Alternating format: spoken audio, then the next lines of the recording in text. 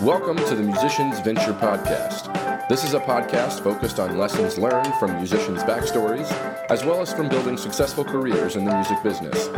My name is Nick O'Brien, and I'll be interviewing artists and industry experts and offering insights based on events that Wisconsin Music Ventures has produced. On occasion, I'll be joined by Allison Im, the founder of Wisconsin Music Ventures, as she and I will dive into topics relevant to the music industry. So let's get down to business.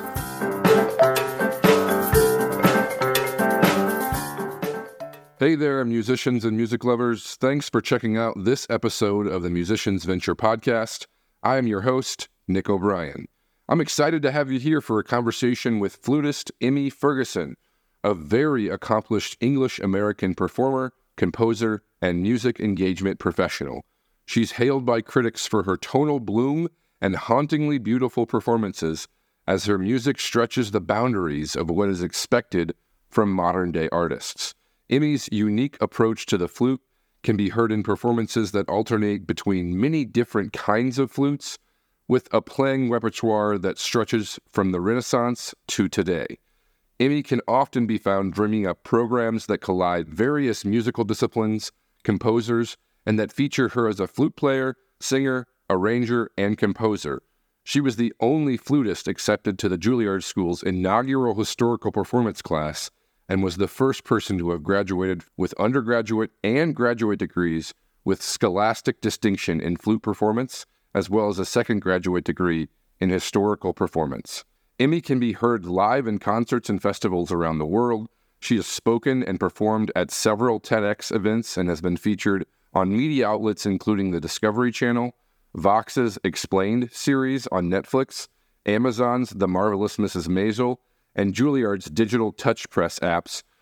Her debut album in 2017 spent 4 weeks on the classical crossover, and world music Billboard charts. Her 2019 album, which you'll hear a song from at the end of this episode, debuted at number 1 on the iTunes classical charts and number 2 on the Billboard classical charts, and was called Blindingly Impressive, a fizzing, daring display of personality and imagination by the New York Times. Emmy was a featured performer alongside Yo-Yo Ma, Paul Simon, and James Taylor at the 10th anniversary memorial ceremony of 9/11 at Ground Zero, where her performance of Amazing Grace was televised worldwide. Her performance that day is now part of the permanent collection at the 9/11 Museum. Emmy is taught at the Juilliard School and the University of Buffalo, and in 2022, Emmy released a podcast series she co-developed called This Composer is Sick, which explored the impact of syphilis on composers. Most recently, Emmy has released a new book, and you'll hear much more about that in this episode. Over the course of the conversation, Emmy and I talk about her schedule right now playing flute all over the country while also having the release of her book and winding down her time teaching at the Juilliard School in New York City. She explains her path to making music, which started as a child and then led her to learning to play the flute at only 6 years old, which opened up her mind to the power of music. She talks about her childhood experience of being born in Japan and then living in England until she was 10 years old when her family moved to the United States. She reflects on the experience of how going to Juilliard and only focusing on music led to her missing the opportunity to learn about other topics, which led her to studying epidemiology at Columbia and then to doing work in the medical field, which incidentally caused her to miss playing the flute and prompted her to refocus on music with an emphasis on demystifying classical music by inviting people into the genre in organic and engaging ways. She talks about her work in helping people understand and celebrate the intricacies of classical music, from the history of the genre to the ways in which we interpret it, and everything in between. And a lot of that has gone into her new book called Iconic Composers, which covers the lives and careers of 50 composers from as long ago as the 11th century and spanning to present day. And it's meant to be consumable by all people, no matter their level of knowledge about music. She talks about one of the composers in the book she's researched and she's worked with, and who is coincidentally in Wisconsin, and she shares her perspective on the importance of studying living composers. She expresses gratitude for the team she got to work with for the book and how the project came together. She talks about the challenge of not only narrowing down the list of composers to put into the book, but also how to fit the lives and careers and so many insights about their music into only 250 words for each composer. She reflects on the experience of co-writing the book with her husband, Nicholas Sisko, who she met while at Juilliard and has become well known for his writing and lectures about the intersection of music and finance. We talk about an insight that came from her research about the accessibility of music and music makers today in comparison to the earliest days of the music industry, and how today's accessibility of music could negatively impact society's appreciation of the art form. As difficult as it is to do, Emmy articulates what music means to her and what she thinks it means to the world. We zoom in on her experience performing at the 10th anniversary memorial ceremony for 9/11. She reflects on the emotions involved in that performance and expresses her gratitude for getting to be a part of the memorial. We talk about her music and the song you're going to hear after the interview, which gives Emmy an opportunity to educate me, and maybe you too, on the music of Johann Sebastian Bach. She defines what a successful music career means to her and shares what's on the horizon for her work. She also shares that no matter where her interests and focus takes her work in the music industry, she can guarantee that what she produces will be interesting. And our conversation ends with her talking about a project she's worked on that's brought her to Wisconsin several times, and how that project has led her to develop an appreciation for the state and the people who live here. This was an enlightening conversation with a very accomplished artist who has had all kinds of different experiences that has led to a very insightful perspective. So I hope that you can enjoy this conversation with Emmy Ferguson as much as I enjoyed having it with her.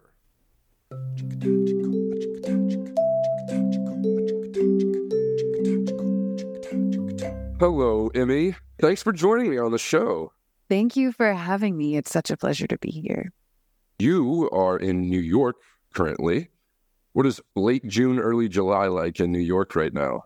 Oh, it's usually one of the most beautiful times of the year where, all the flowers are blooming wonderfully and you've got these gorgeous, clear sunny skies. But right now we are suffering, like a lot of the country, with some of this hazy smog from the Canada fires up north. So I wish I could tell you that we were having that sort of quintessential New York summer, but it's a little crazy out there right now.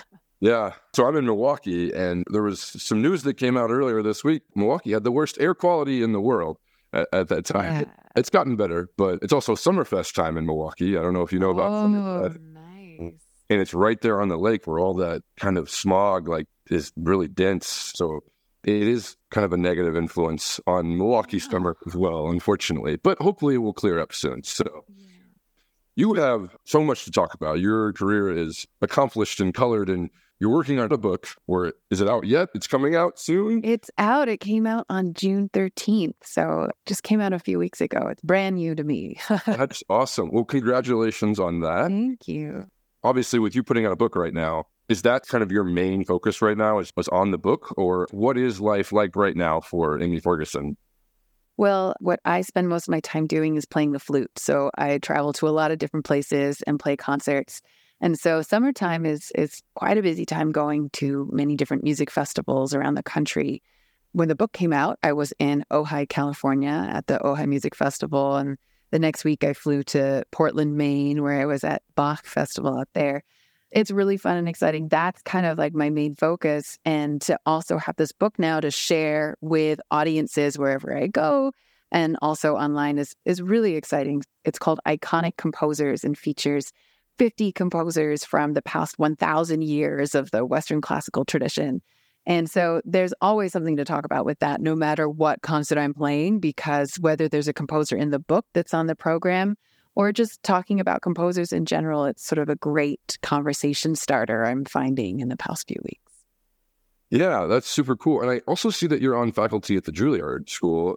I've taught at Juilliard for quite a while, actually, since I was a student there, and I am winding down my teaching hours there because my performance schedule and travel schedule has gotten to be wonderfully busy. I'm incredibly happy, and it means that sort of finding that time to make sure I'm present for my students there has become harder. So I taught ear training there, which is sort of solfege and musical skills, for a very long time. And I love that so much. But sadly, I won't be teaching in the fall for the first time in, oh my gosh, like 15 years. It's a little crazy. So I will miss it dearly, but excited for someone else to take the reins there. Yeah, well, not a bad position to be in when there's so many things that you love to do and that people want you to do, and you just can't do them all, right? I'm sure that's got to be tough to kind of make that decision and to step away from something like that that's been such a big part of your life for so long. Yeah, no, it was very difficult. But the wonderful thing is that I get to talk about a lot of the things that I taught sort of in my performances. And, with this book as well, a lot of what I was teaching was sort of general music understanding, music appreciation, how to think critically when you're looking at music and ask interesting questions of yourself and of your audiences. And so it's been really fun to explore that with this writing. So I'm finding other outlets for that same kind of engagement with music. That's really cool. And I'm so excited to dive into the makings of the book and how that all came to be. But let's start with your music career. You have been a musician for most of your life, I assume. Yeah. When did this all start and how did it start? Did you grow up in a musical family? What were the inspirations and the influences to kind of draw you into making music? Yeah, absolutely. My family is not a musical one, but I think both of my parents wished that they had had some exposure to musical training as kids. And I'm the first of 4 kids. And so they noticed that I love to sing. They may say that I love to scream as a baby, as a child, but they sort of took me to some kids' music classes and noticed that I really enjoyed it. And so when I was 3, I learned to play the recorder and, like a lot of folks. And then at 4, I started piano lessons. But it was when I started the flute at 6 that things really stuck. And I've been playing the flute ever since. But that was sort of my early start, was really with the flute at 6 years old. How did it snowball from there? When you started playing the flute, was it, love at first sight and it just kind of snowballed from there? Or was it a gradual process? I think it's always a gradual process because, with any instrument, there's the excitement about getting to play this instrument. There's excitement about getting to play the music. And then there's the challenge of learning the skills to be able to share the sounds and the pieces that you want with your family, your friends, audiences. So, when you start very, very young, you forget a lot of that time that is actually really, really, really hard. And because you're so little and you're focused on lots of other things, it just becomes sort of one more fun thing that you get to do. And it's not this, huge challenge that I think some of us have a much harder time when we come to something later in life. And I've worked with a lot of adult musical students, and I always have to remind them that it's not going to happen in a year.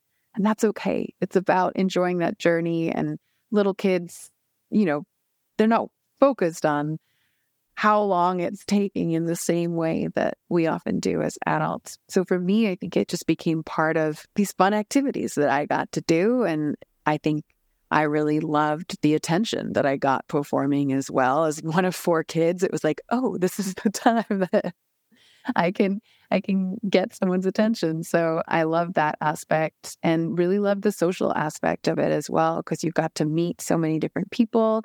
I got to travel to different places to play concerts as well as to go for lessons or festivals. So music is just such an amazing meeting grounds for so many different people of different walks of life. And I love that. Yeah. Yeah. Well, you have a somewhat unique childhood experience, I'm assuming. You're born in Japan. You were raised in London. Can you help kind of timeline this out for me in terms of where you were when flute started to become the fun thing that you were giving your attention to? Absolutely. So I was born in Japan, and my parents had been living there for about a decade. My father grew up in Australia. My mother grew up in England, and my father had moved to Japan when he was in high school. He had learned the language in Australia because it was the closest economy at the time, so they taught it in school, and fell in love with being there. Went back to England for university and met my mother shortly thereafter, and then they moved to Japan, and I popped out 2 years before they left. So I was only there for 2 years, which is very sad, but I have a love for all things Japanese food. So if anyone ever wants to take me out for Japanese food, I will always be willing and welcome. The Japanese also have some really great music. Incredible music. And as a flute player, especially, I'm like spoiled with all of the incredible flute music and different kinds of flutes that they have in Japan. So I've always taken a lot of inspiration from that. But, moved back to England when I was 2 and lived there until I was 10 when we moved to the States. And then, the U.S. became home after that. And I'm still here and love it. But it's very fun to sort of be a citizen of the world and have gotten to live in different places, different cultures, and meet lots of different people. So. Yeah, and I imagine having kind of like a through line through all these experiences with your focus being on music kind of gives you even a more microscopic view of how your thing in life, music, incorporates with other cultures and other geographic locations, which I'm sure has a lot to do with what was inspired that became your book.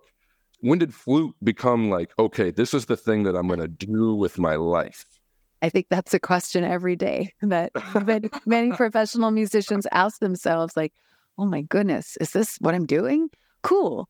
Like, wow, what a privilege to be able to play a flute. I mean, it's really, truly a privilege. And every day I sort of pinch myself and ask myself, actually, is this what I'm doing? Amazing. But I think for me, it was actually later than a lot of folks. I mean, I was playing a lot in high school, but I went to a purely academic high school that had no music program, and then went to Juilliard for my undergrad, where it was the exact opposite. It was, music full throttle, full time. And I missed having exposure to other topics and sort of the academic background that I had, and which I never thought I would miss. But I really did, and ended up registering and taking classes at Columbia's graduate school for epidemiology, their public health school, and falling in love with looking at disease and how it spreads and how we can use education to combat, as prevention. That was really exciting for me. That kind of like fed a different part of my brain. And I ended up, instead of going to music festivals in the summer, I interned at Mount Sinai Hospital working on a couple projects that were focused on hepatitis C and diabetes in New York City, and loved it. But I think this is my junior summer. I hadn't played the flute all summer, and I think I was getting ready for something at school, and I thought, okay, I'm going to finish my undergrad and go to medical school and, go in that direction. But I was practicing, and I missed playing scales. And there was this like funny thing in my head where I was like, oh, if I missed playing scales and I'm really enjoying going to the gym, I think I like this. And it was a turning point for me, because it was sort of when I was able to figure out that I could find those moments for my curiosity to dig deep and go into very deep rabbit holes in different areas of the music world that I hadn't sort of found up until that point. And then once I sort of turned that on, it was like, okay, there's no going back. Music is a part of my life forever, but most importantly, figuring out ways to share why the music that I play or I love is exciting and special with audiences, and trying to break things down so that, we demystify all of this, because classical music can so often for audiences feel very put on a pedestal. And it was like, okay, if I'm going to do this, my whole focus is to sort of try and strip away all of these things that have been put on it and say, what is this about? Well, it's just about sharing in our humanity and being present in community. And how do we do that through this music, some of which was composed hundreds of years ago, and some of it which is composed, yesterday. And I love that. And so how was that focus, or the draw to that focus, received among your peers and your teachers? I don't know how common that is, honestly, in the classical genre. And when you kind of drew in on that, was that when things started to come together from the career aspect? I can't say that it all happened at once, because while, in retrospect, yes, that's when I had that epiphany or whatever. But I think it's actually that it starts to filter in different ways slowly and over time, and then just becomes part of your ethos. And I think that's really how it happened for me, because so much of being a young professional, either when you're finishing up school or still in school, is you're also going through, the pathways that the institutions have set up for you. You've got to play the recitals you have to and take the classes you've got to, you have to jump through the hoops that are set up. But it became for me more about figuring out how to jump through those hoops in the way that I felt really good about.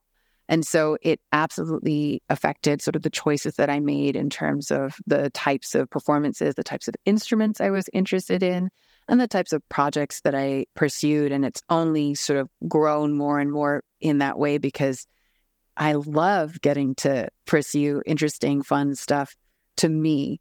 And that means that it always has to have some element of like, why are we doing this? Why is this interesting? Like, it can be interesting to me. And that's a really important starting point. If I'm not passionate and interested about it, there's no reason why anyone else should be. So that's always like the driving factor of anything. But then second is like, how do I convey that excitement and that passion? And how can I do that in a way that invites people in as organic of a way as possible?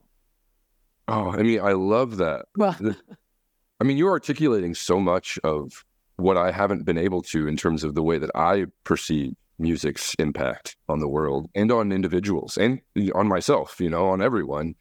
And it's clear that you've given a lot more thought to that than a lot of people. And I think it's admirable. And I'm super intrigued by it too.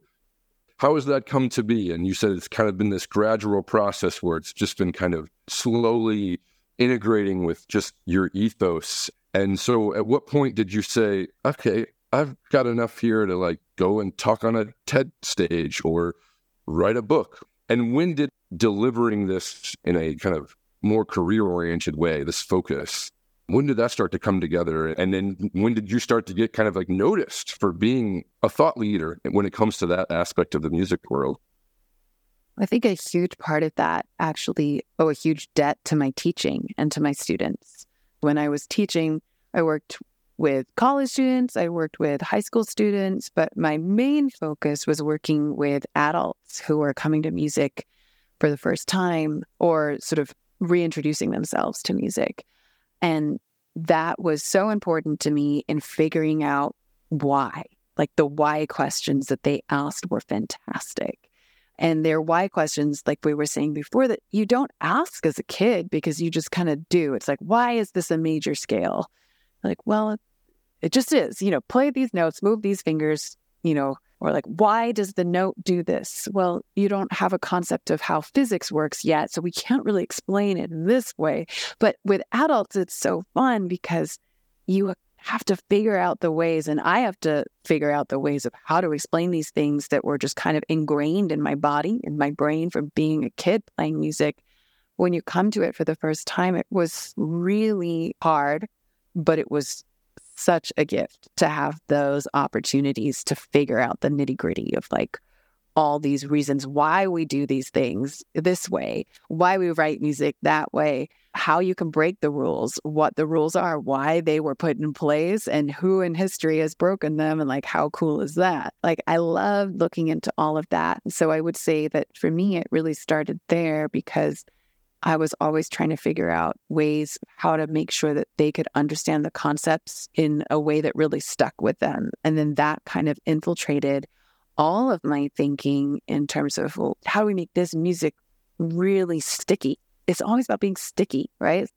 And that can be interpreted in many ways, like could be enjoyment, could be engagement. It's just, for me, that was, I think, the thing that was the seed for all of it. I asked this question earlier about how your peers responded to your being drawn to that focus. How has the world responded to you teaching and asking why and explaining all of these intricate factors that are involved in how we experience music, both as consumers and creators? I think the classical music world in general has sort of been having a self-reckoning for a while, I would say, but certainly within the past 10 years, certainly within the past 5 and within the past 3, hugely so. And so I think that everybody's got this on their mind about, how do we make the things that we love about this music relevant and fascinating for new audiences who maybe felt that they were excluded from partaking in classical music, whether as performers or audience members. And as we said before, because so much of the classical music ecosystem was really put out of reach for a lot of people for a very long time. And sort of breaking down what classical music means and the fact that like we have this catch-all phrase, classical music, for, pretty much a lot of different genres. I mean, we could go thousands of years, many different genres, many different kinds of music. So for me, it's always like, how do we make sure people know that, like, yeah, it's not all just this one thing of like people in wigs and, exclusionary. Like it's just, we want to try to celebrate all of the different voices that have contributed to this incredible legacy of music that we now have to share in together. And that's a huge part of sort of what was really exciting to me about this book, Iconic Composers, was just celebrating all of these amazing music makers who have very different life experiences, very different kinds of music, but that are all like considered classical composers. Even though if you maybe played this music to people, they might be shocked to hear that. Sure. Yeah. I am always interested, just like I explained to you before we started recording the interview, just the human interest aspect of the creative journey. And so if you wouldn't mind, are there a couple of composers that you studied and researched that really stand out to you in terms of just being interesting or potentially overlooked or underknown that you kind of want to tease here to give people a taste of what to expect in the book? Oh, sure. Well, the book is a mixture of folks you might know, as well as folks you might not know. And it's been so fun to see who knows whom. Some of the people that I was introduced to later in my career, other people like, oh, I've been listening to that person since I was a baby. They're my favorite, and vice versa, which is really exciting. And I would first and foremost draw everybody's attention to our living composers.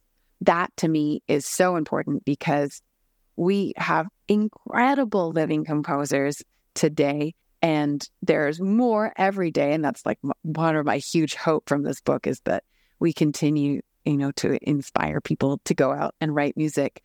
Now, this book covers 1,000 years. So there's just a handful of folks who are living today, but someone that I work with a lot who is from your area, from Madison, actually, is Roscoe Mitchell. He is an incredible composer, multi-instrumentalist, artist. He does so many incredible things. And he came up in the Chicago scene and was part of the AACM, the Association for the Advancement of Creative Musicians, and was also hugely influential, started the Art Ensemble of Chicago. And it's just amazing. And so he is someone who's been working, I think he's 80 right now. And I cold emailed him a few years ago because I was reading a book all about the AACM written by another composer, George Lewis.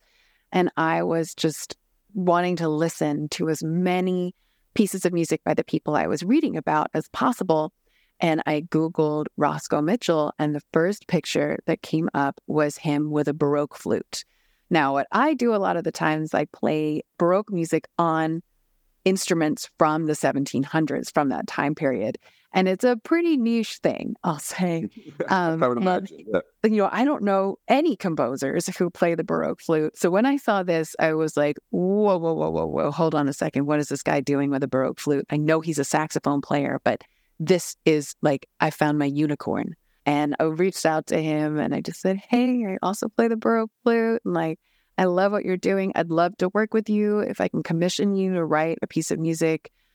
I don't know where or with whom, but I'm super excited about this wonderful coincidence.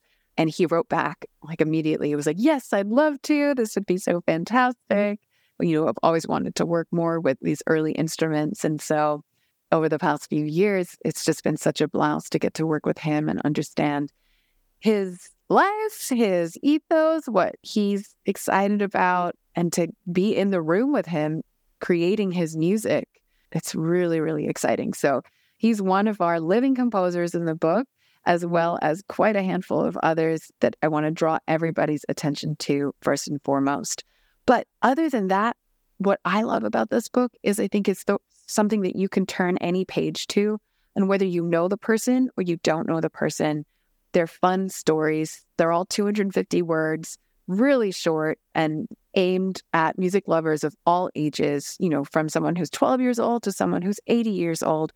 Hopefully you get a really lovely picture of who these people were, like what their personalities were, what they cared about, what their values were, and what inspired them. Really the human aspect of these people that we often forget, that they were just people trying to figure out their lives in the same way we're trying to figure out our lives now.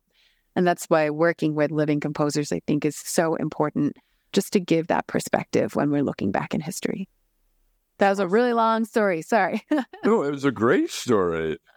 I would listen to any story you told me, honestly, because it's very interesting. So what was this process like of writing the book and like the research that went into it? And I'm sure you worked, hand in hand with team members. Explain to me that process. And also if there are any similarities or really distinct differences that you ran into in comparison to, putting together an album or something like that, another form of media that you're putting out into the world. I'm just curious, when a creative who is very focused on one particular medium steps into a different one, I'm always curious about how that experience translates or doesn't or conflicts. So yeah, feel free to just tell me about the book process and what that experience was like for you. Well, it's really great to have such a fantastic team of people working on this. This is a brainchild baby and part of a series of books that our publisher, Trope, publishing out of Chicago, and the artist, David Lee Sisko, have been putting together. And this is the third out of, I think, 4 books that are currently scheduled. The first one that they did together was LGBTQ plus icons. The second was science people. And this is the third. And I think the fourth will be fashion icons that comes out. So the third book in the series, Iconic Composers, and David is somebody that I've known for quite a while through his cousin, Nicholas Sisko, who is my co-writer. And Nick and I met at Juilliard, and we actually met in an ear training class. And we both ended up going to teach that class later. And we loved that. And so I think it's that same excitement and interest that drew both of us to teaching and to talking about music and, breaking down these barriers about, what's going on. And Nick was studying composition at Juilliard.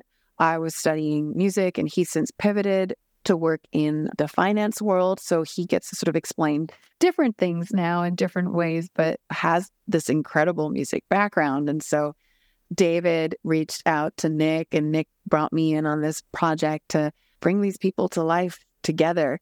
So that was really exciting to work with these people that I've known for quite a bit and to really think about, how to share these stories of these people with the world. And as you said, it's very hard. I am not a writer. I never thought I would be a writer. I guess I am a writer now. And that's how it happens. And then one day I became this. But it was a very big challenge for all of us to first choose 50 composers. We had some wonderful disagreements,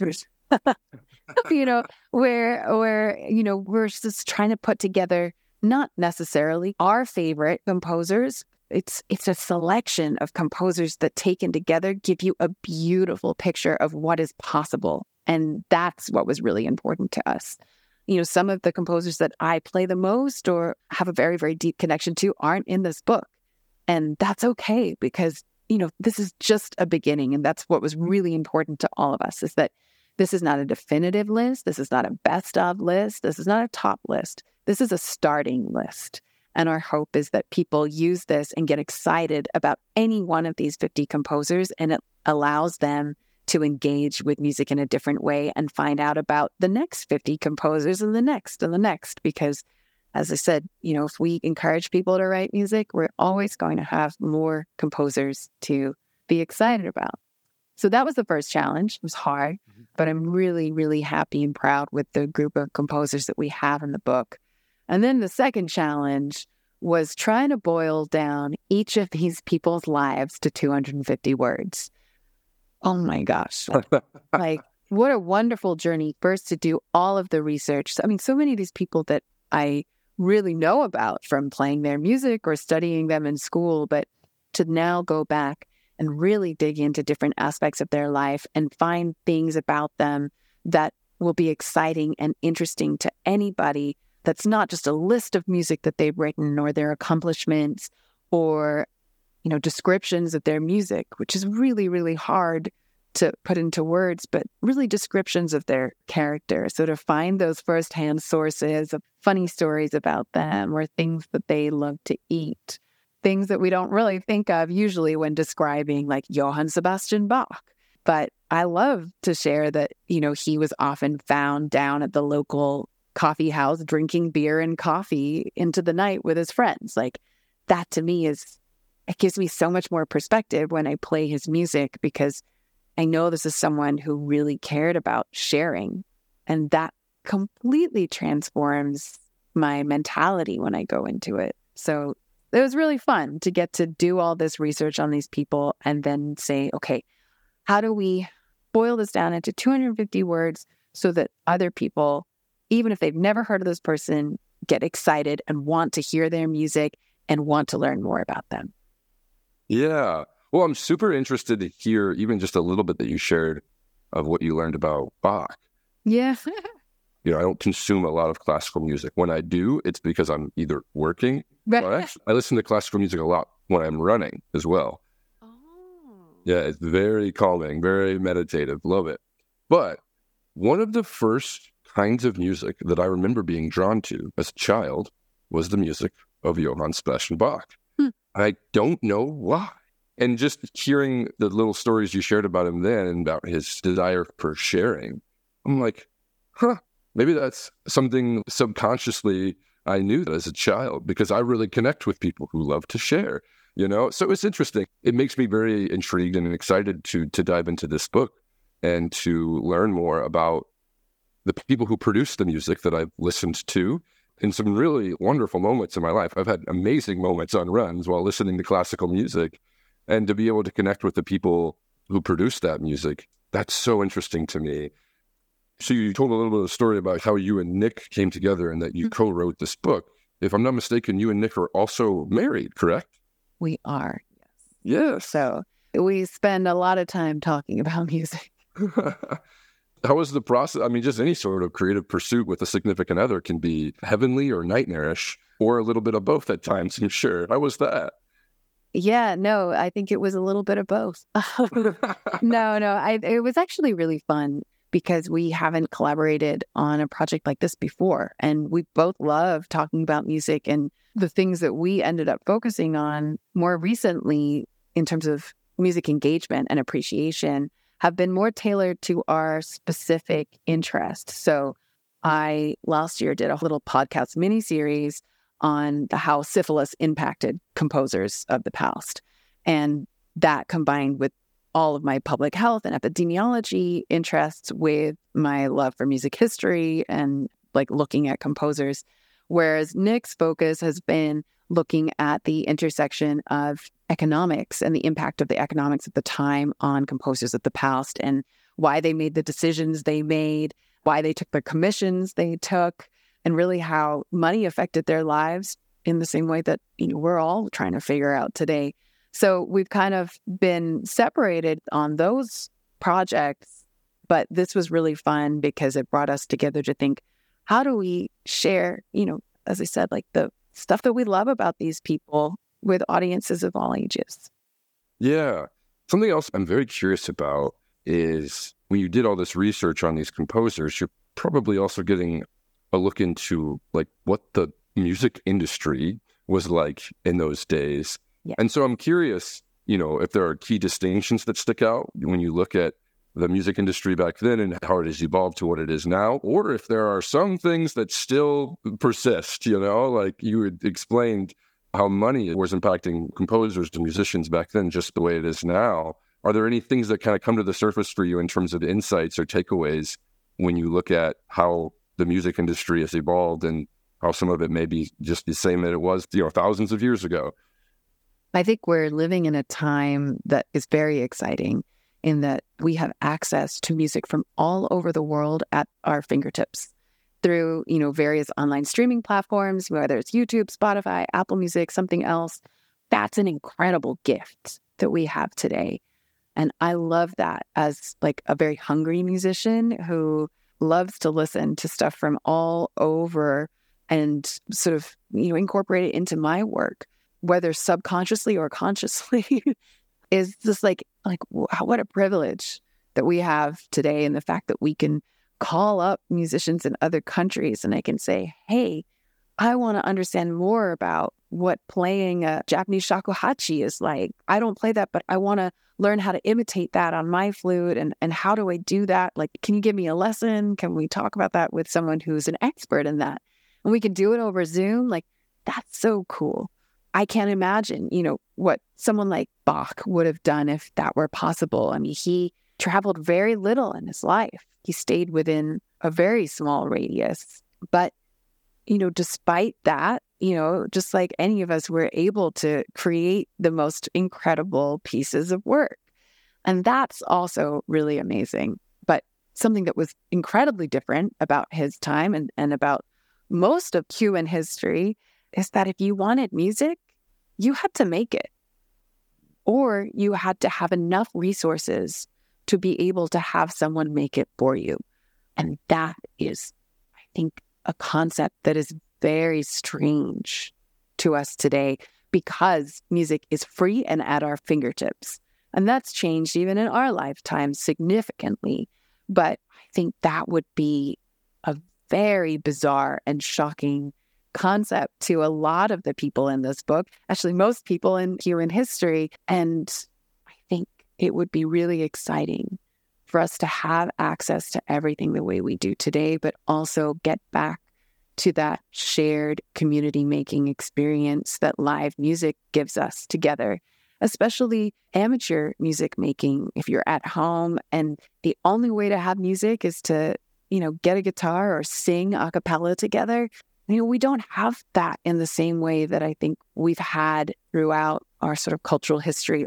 And so that's a huge difference. And I'd be really excited to see that come back even more.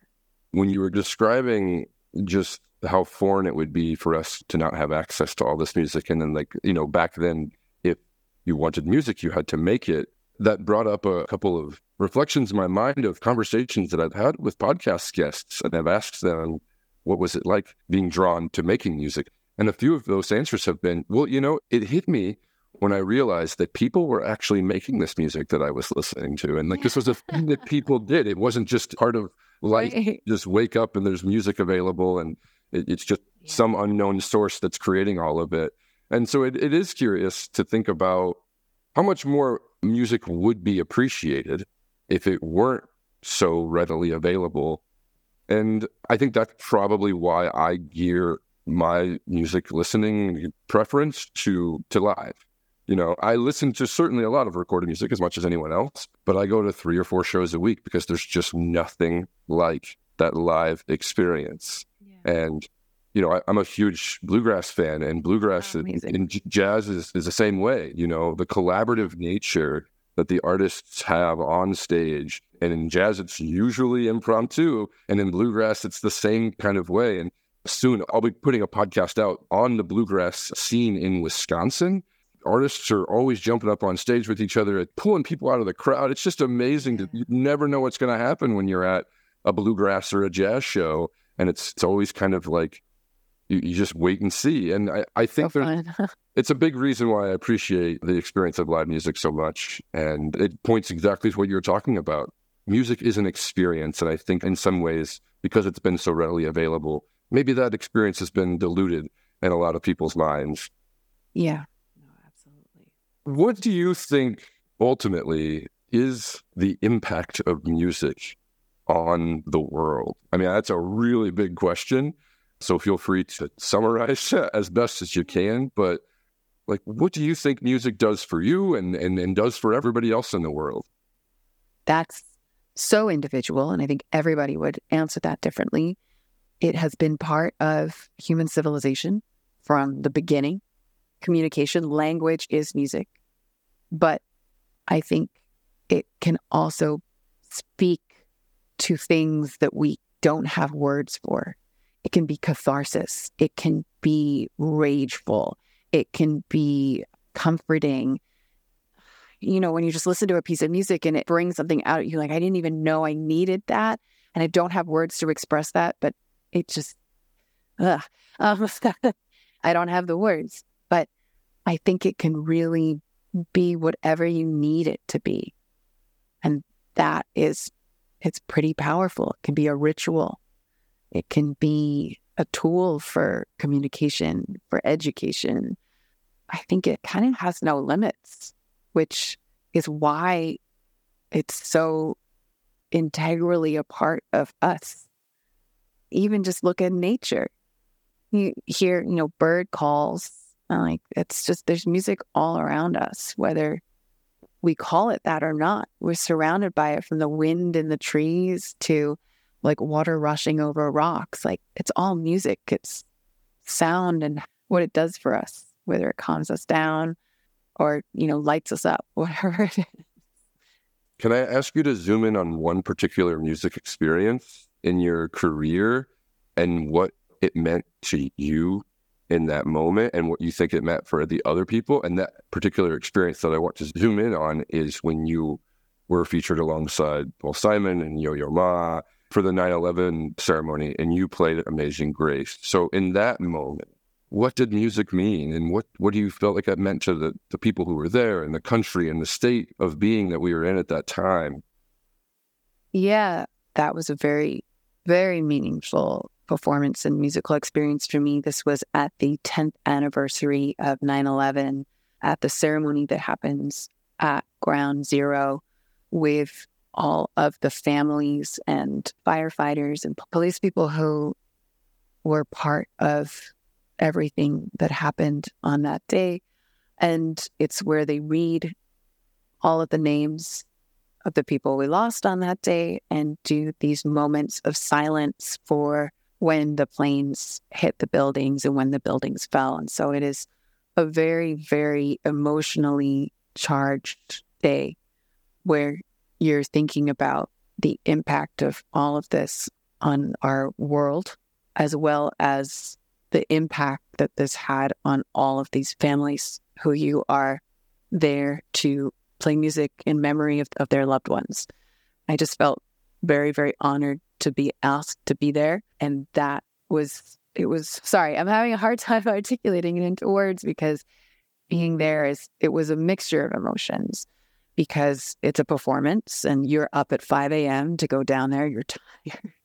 I was the only person who had been, I think, cleared to be on stage with 4 presidents right before I played that. And as I walked on stage, the Secret Service agent said, "You've got 4 snipers on you, so don't make any sudden movements." That's terrifying. In addition to just the overwhelming emotion that I think all of us have about that day, but then the overwhelming emotion of seeing all of the families there mourning their loved ones. So I, in so many ways, had to turn off my emotions and just say, okay, I need to hit my marks. This is being broadcast internationally.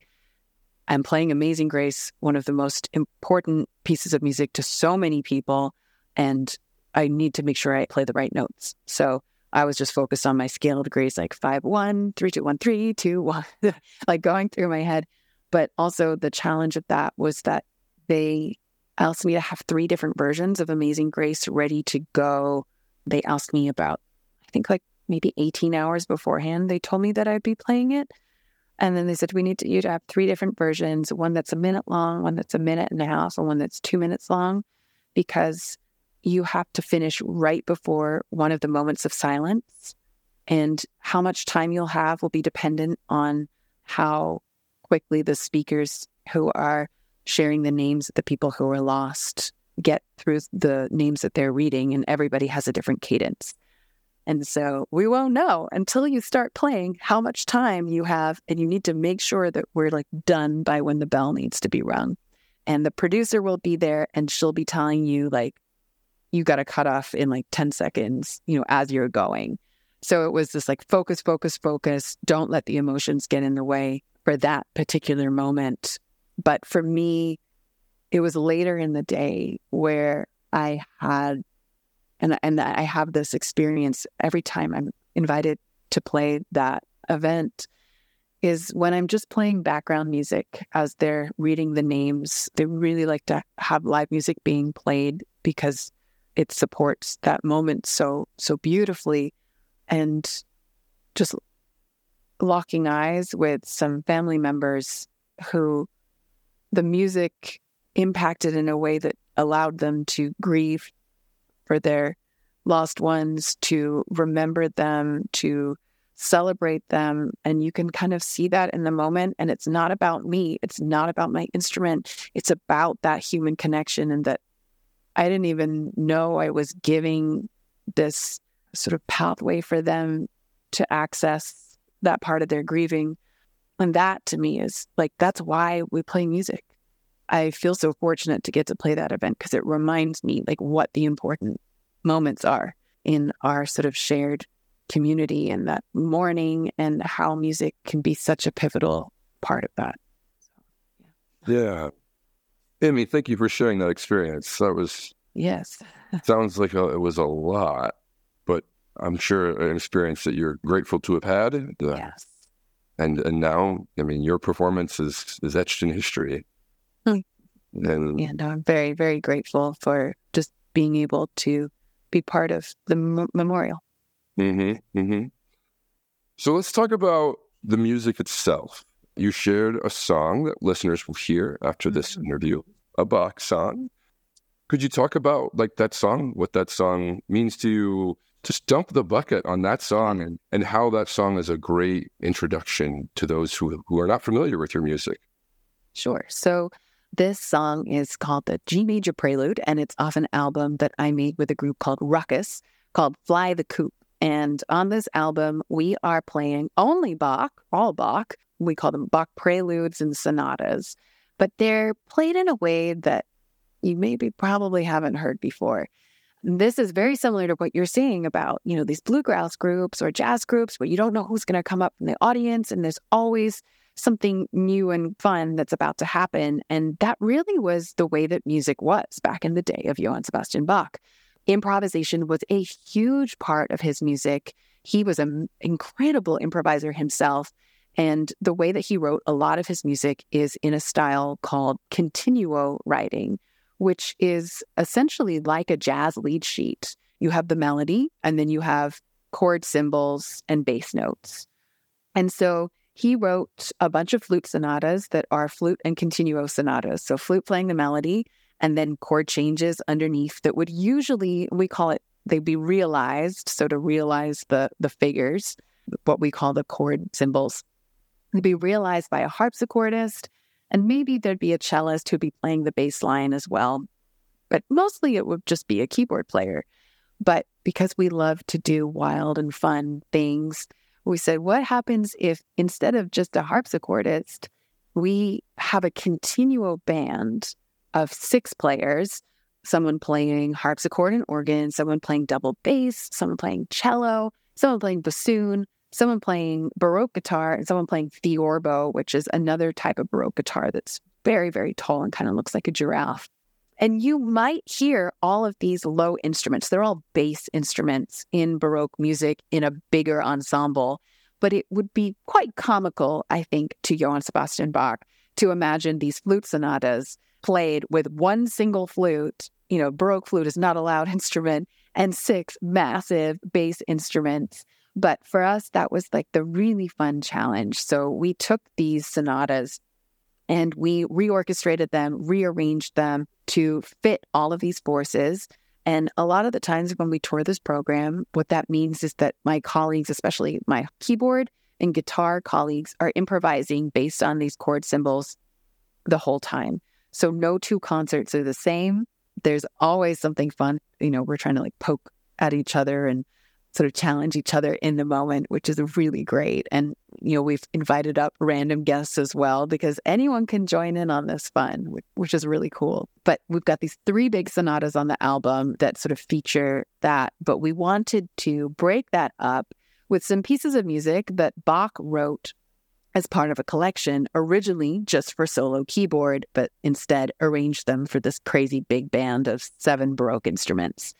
And these pieces are from his collection called The Well-Tempered Clavier, which is a book of preludes and fugues that he wrote as, it was a little bit of a job audition, a little bit of a calling card, a little bit of a show off, like I'm this awesome kind of vibe, where at the time it was very rare that you played in all of the 24 keys, 12 major, 12 minor keys of the circle of fifths.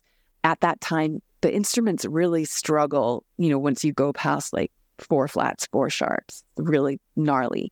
And that's because we didn't use equal temperament back then, where you take all 12 pitches of the scale, or you take an octave and you divide it into 12 equal parts. So like on the piano, every single note is the exact same distance apart. Every note is 100 cents apart. But Bach would never have let that happen, because he would have said, oh my gosh, yes, you can go into every key, but it means that you sacrifice what we call pure intervals, or intervals that come from the harmonic overtone series, which are what is present in physics, in nature. And it's what our ears hear as like perfectly, beautifully in tune in like this most golden halo kind of way. And so Bach devised this crazy tuning scheme where he said, I'm going to come up with a way to tune the harpsichord so that it can work in every single key. And in C major, it's going to be the most beautiful C major you have ever heard. Very different to how you would hear it on the piano. And I think folks will probably know his pretty iconic C major prelude, which I will sing very poorly, but you kind of get the idea. But I don't have a piano right here. But that would have been this like halo glow of pure intervals. And then as he descended into all of these different keys, he would either hide the intervals that were a little crunchier or accentuate them as like, whoa, isn't this crazy and cool? And that was all built into what he wrote. And the fact that he went into all 24 keys would have been like totally such a very impressive feat for anybody looking to hire him. So it worked.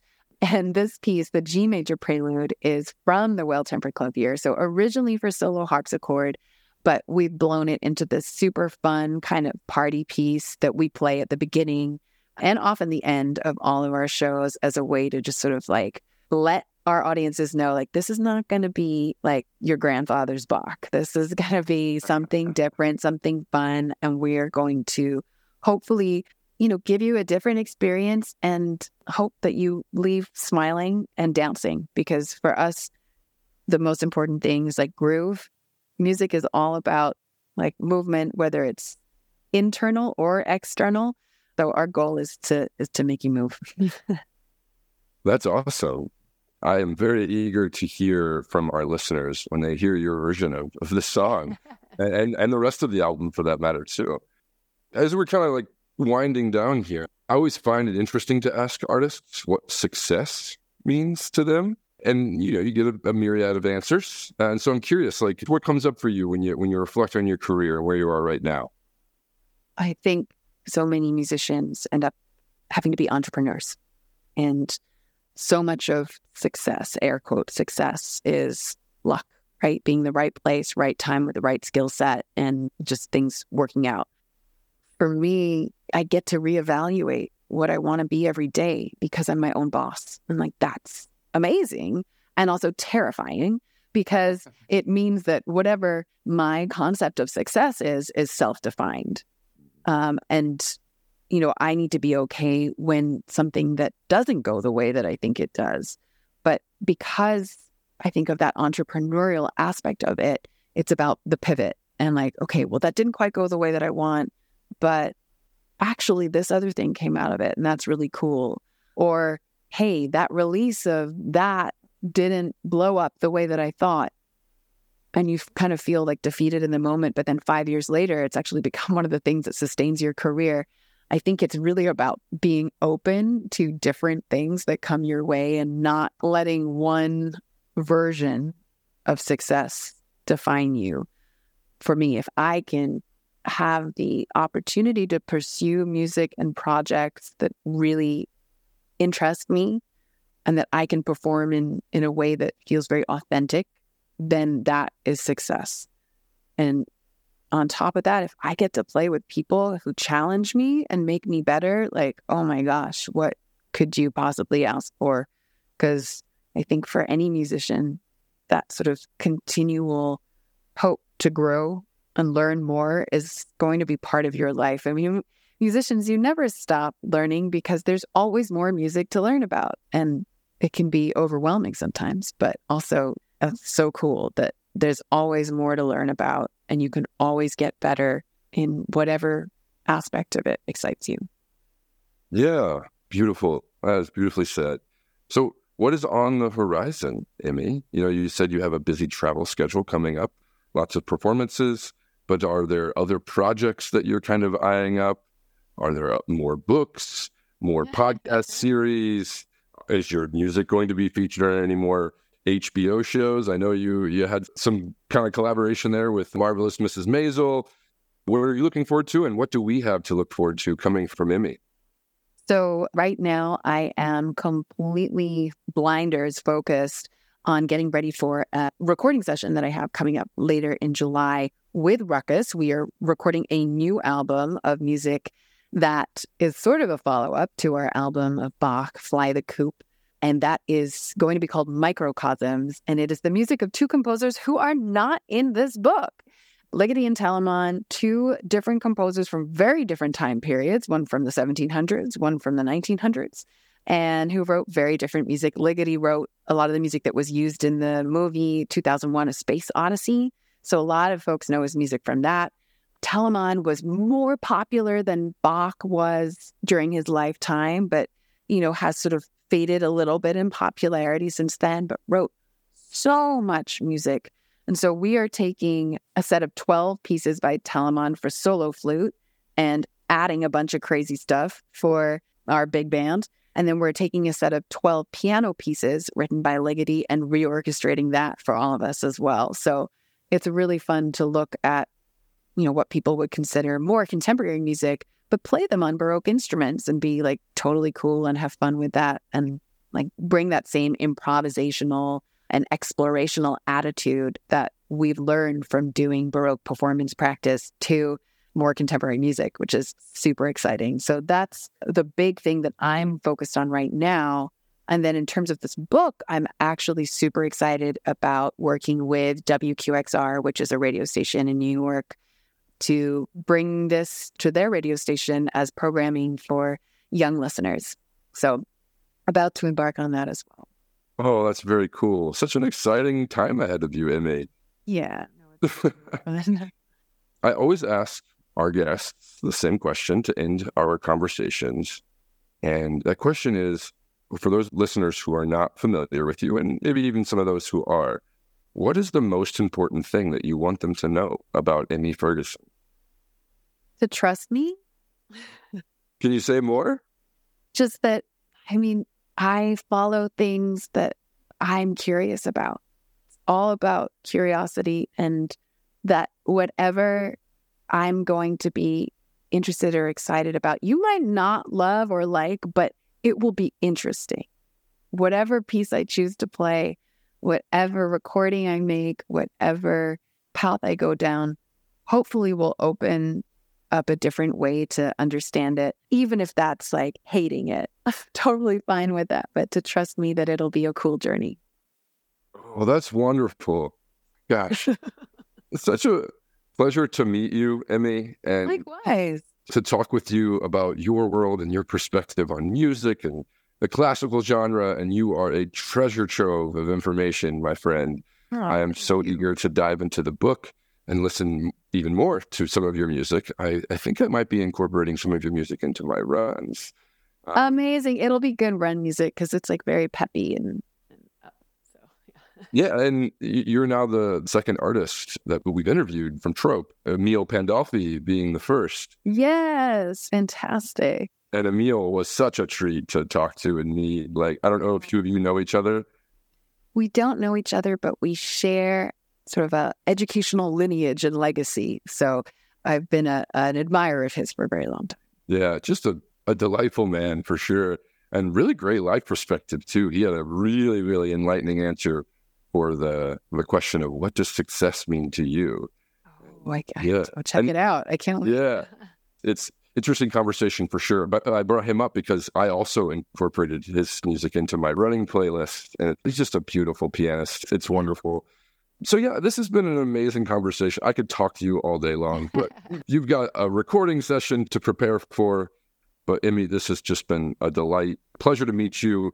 Pleasure to know that you exist in the world and you're sharing all of this music education and music history with people who haven't maybe been exposed to it before. And I think that, at least from this conversation, my perspective on classical music has changed. And I can't wait to change it even more with your help. Well, thank you. And I will say, I feel very lucky for all the partners that I have and realizing the passion projects that I have. And one of those that's been very, very important to me is not so far from you in Wisconsin, called Frankly Music, which is this amazing series in Milwaukee run by the violinist Frank Almond. And he's had me out several times to develop these wacky programs that no one else would take a risk on. We did one in March that combined the music of Franz Schubert, Woody Guthrie, Harry Burleigh, and more. It was super fun, and only Frank would let me run wild that way and said, like, yeah, let's do it. So I feel such kinship with the audiences of Wisconsin for welcoming me and welcoming these fun mixtures of different types of music that I love. So thank you to everyone in Wisconsin. Well, we're people lovers here. We love all kinds of people and all kinds of music. So be sure to let us know when you're coming back this way, and I will. We'll help people get out to see you. It would be a delight to meet you in person, Emmy. Likewise. So thank you so much for having me. Absolutely.